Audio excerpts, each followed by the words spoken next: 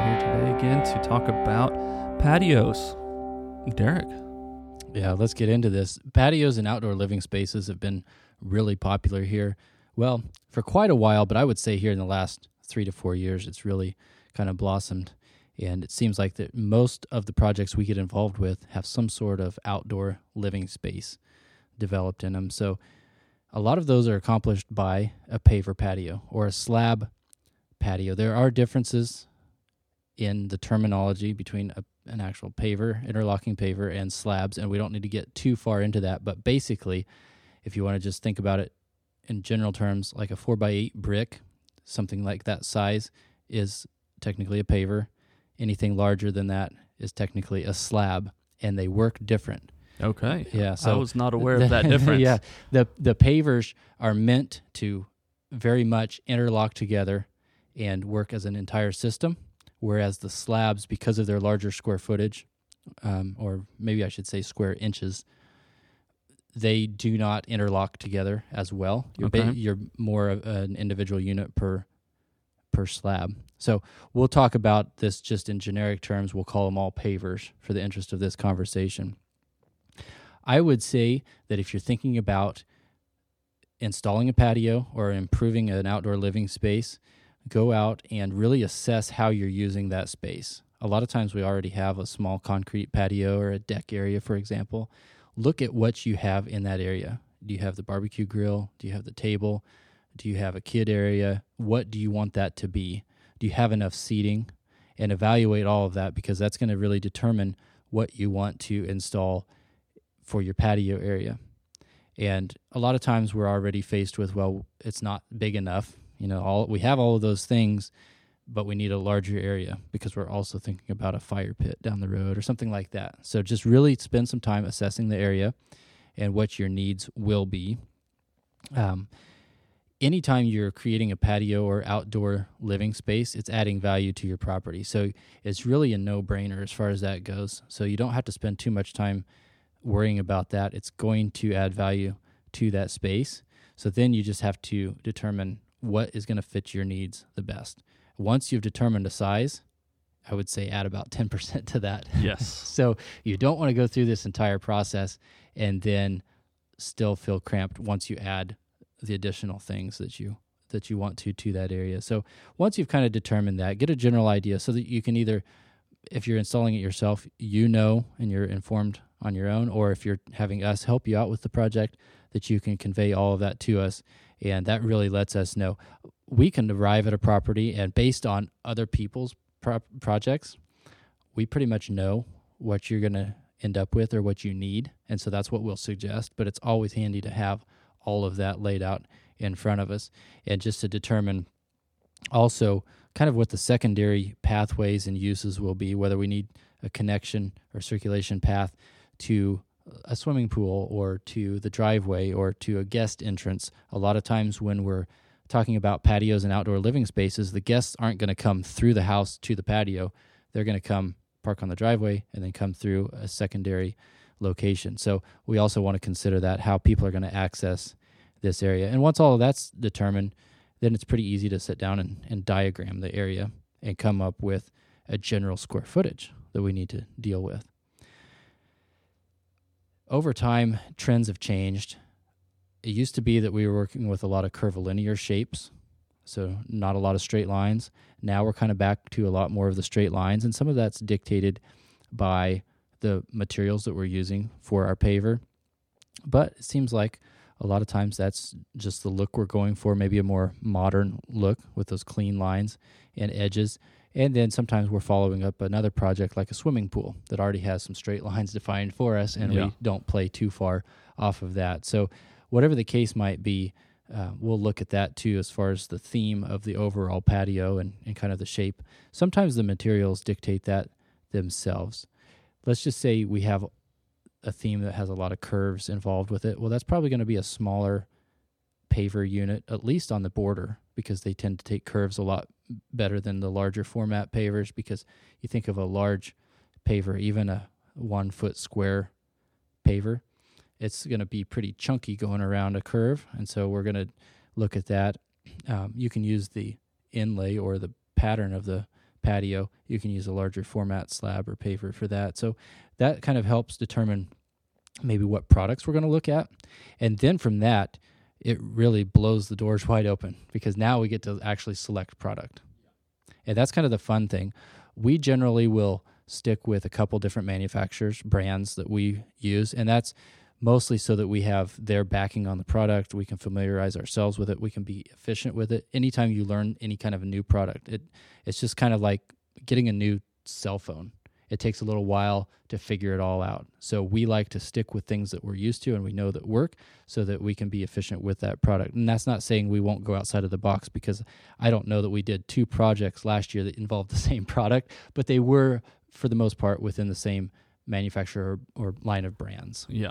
And one thing to keep in mind, the product lines can change quite a bit and color can change quite a bit. So if you need to do repairs in the future or add on to the future, it might be a challenge to find something that matches exactly. Yep. And I will say, just as a general term, you're going to get some weathering on your patio, and so don't expect any future additions to match 100%. Oh, that's true too. So you just get some of that natural. Now, these manufacturers are getting really good about navigating around that, and we'll get into some of that. But so it's sometimes helpful to get online and start to look at examples of other projects around the world, really, of what you want yours to end up looking like, so that you have a direction, and then you can start narrowing product down. Like I said, we use basically 2 manufacturers, Belgard and Unilock.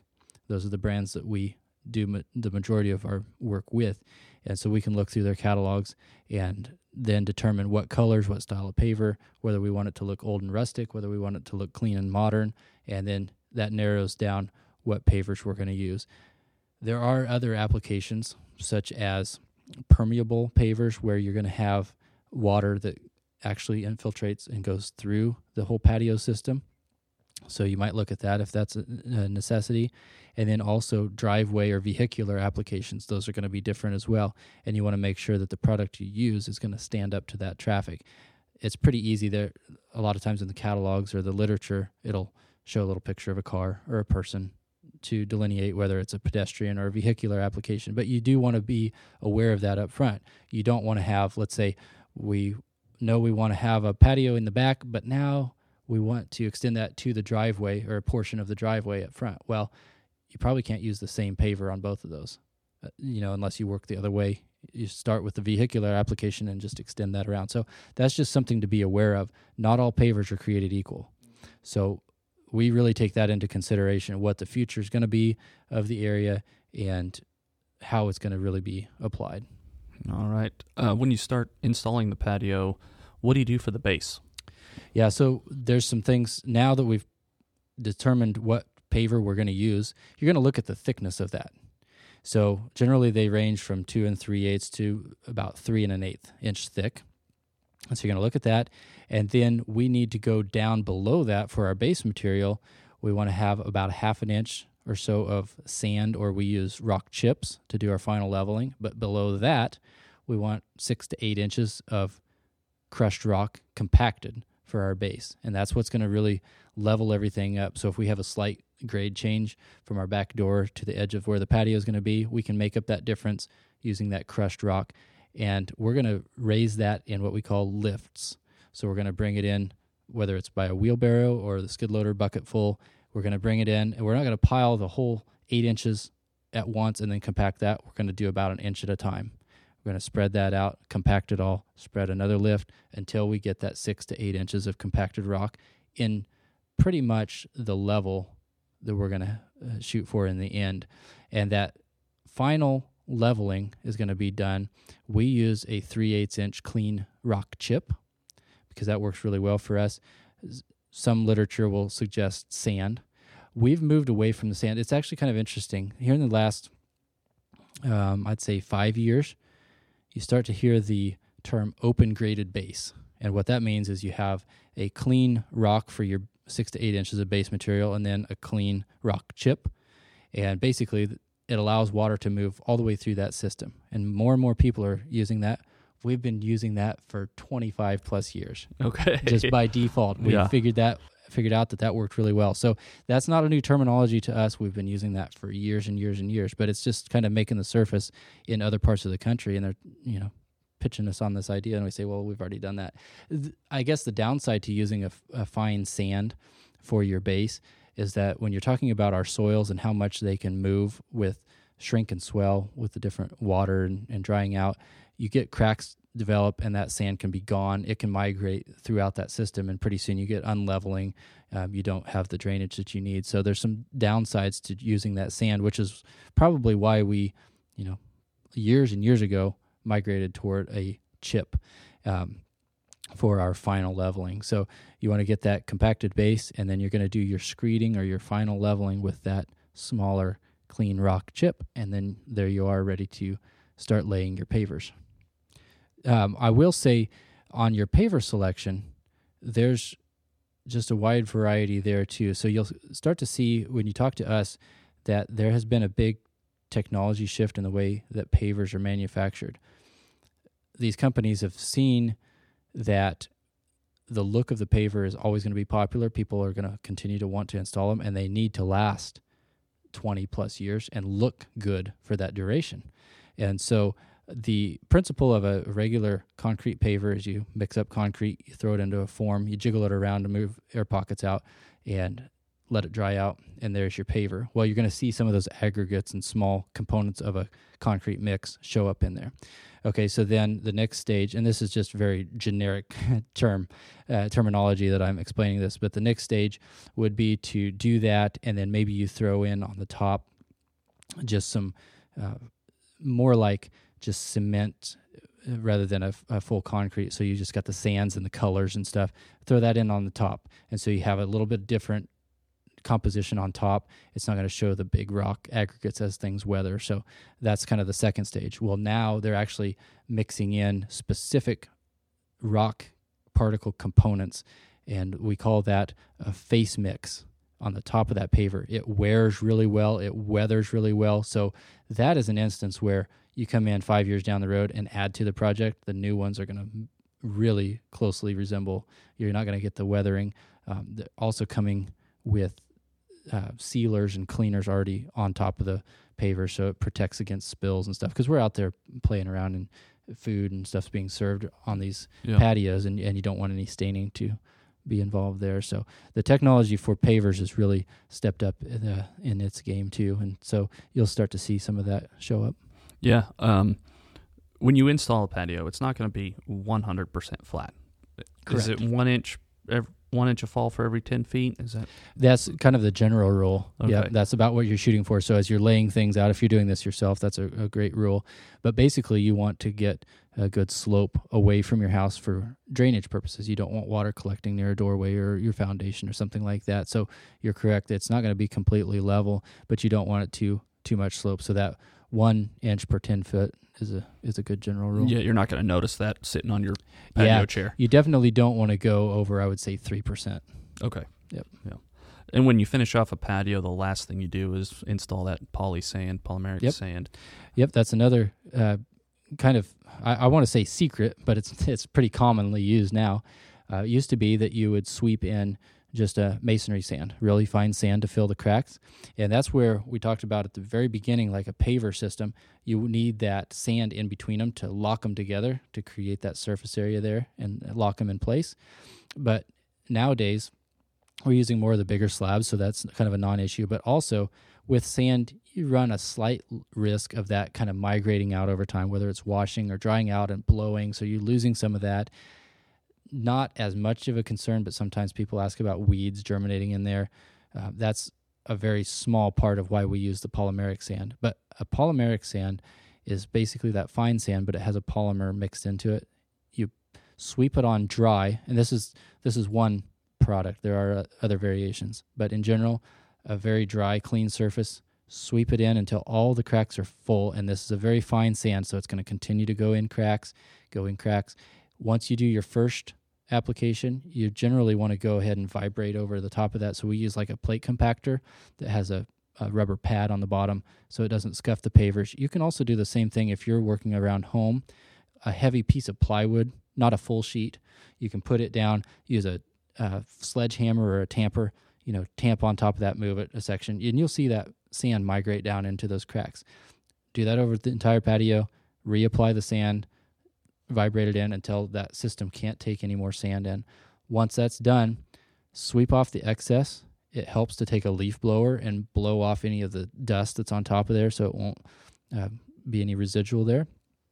And then finally, soak it in with water. That water will be absorbed into the sand. Once it dries out, it locks everything together, and you'll get a really nice surface. And that's part of what will drain that water away from the system. It will collect on top and actually function just like a poured concrete and shed the water off the top rather than any of it moving down into the system. Yeah, great. And then the last type of, I don't know if you'd even call it a patio anymore, but there's a product that we've been using for the last couple of years called decomposed granite. Mm-hmm. It's more like a chip that you just compact it really, really well, and all those little chips lock together. But it's pretty thick, right? Yeah. Your actual layer of the granite's pretty thick. Yeah, this is a really cool product because you do want to do some similar preparation. I mean, we still go in and grade the soil, and we get a gravel base underneath it, but then you eliminate having to lay all those individual pavers.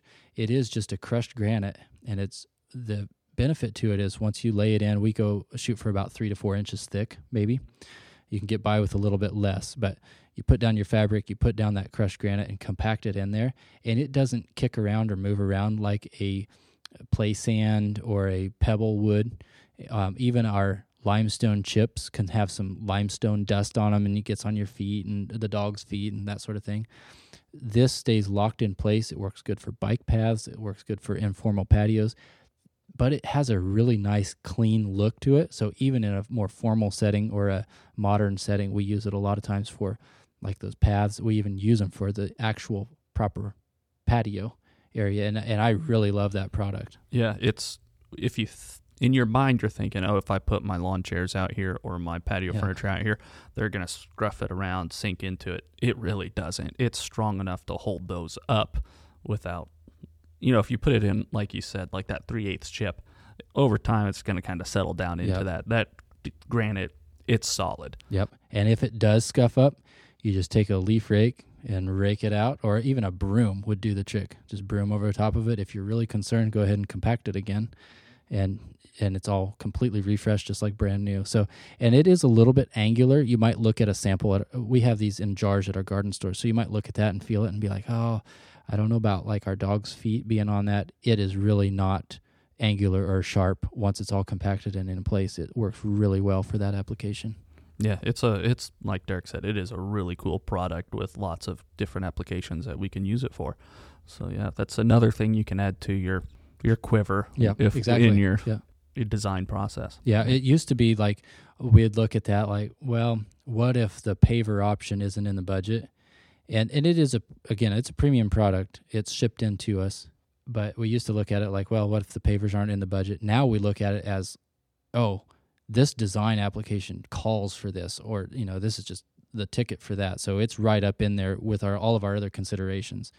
It's that classy of a material. Yeah. Well, thank you very much, Derek.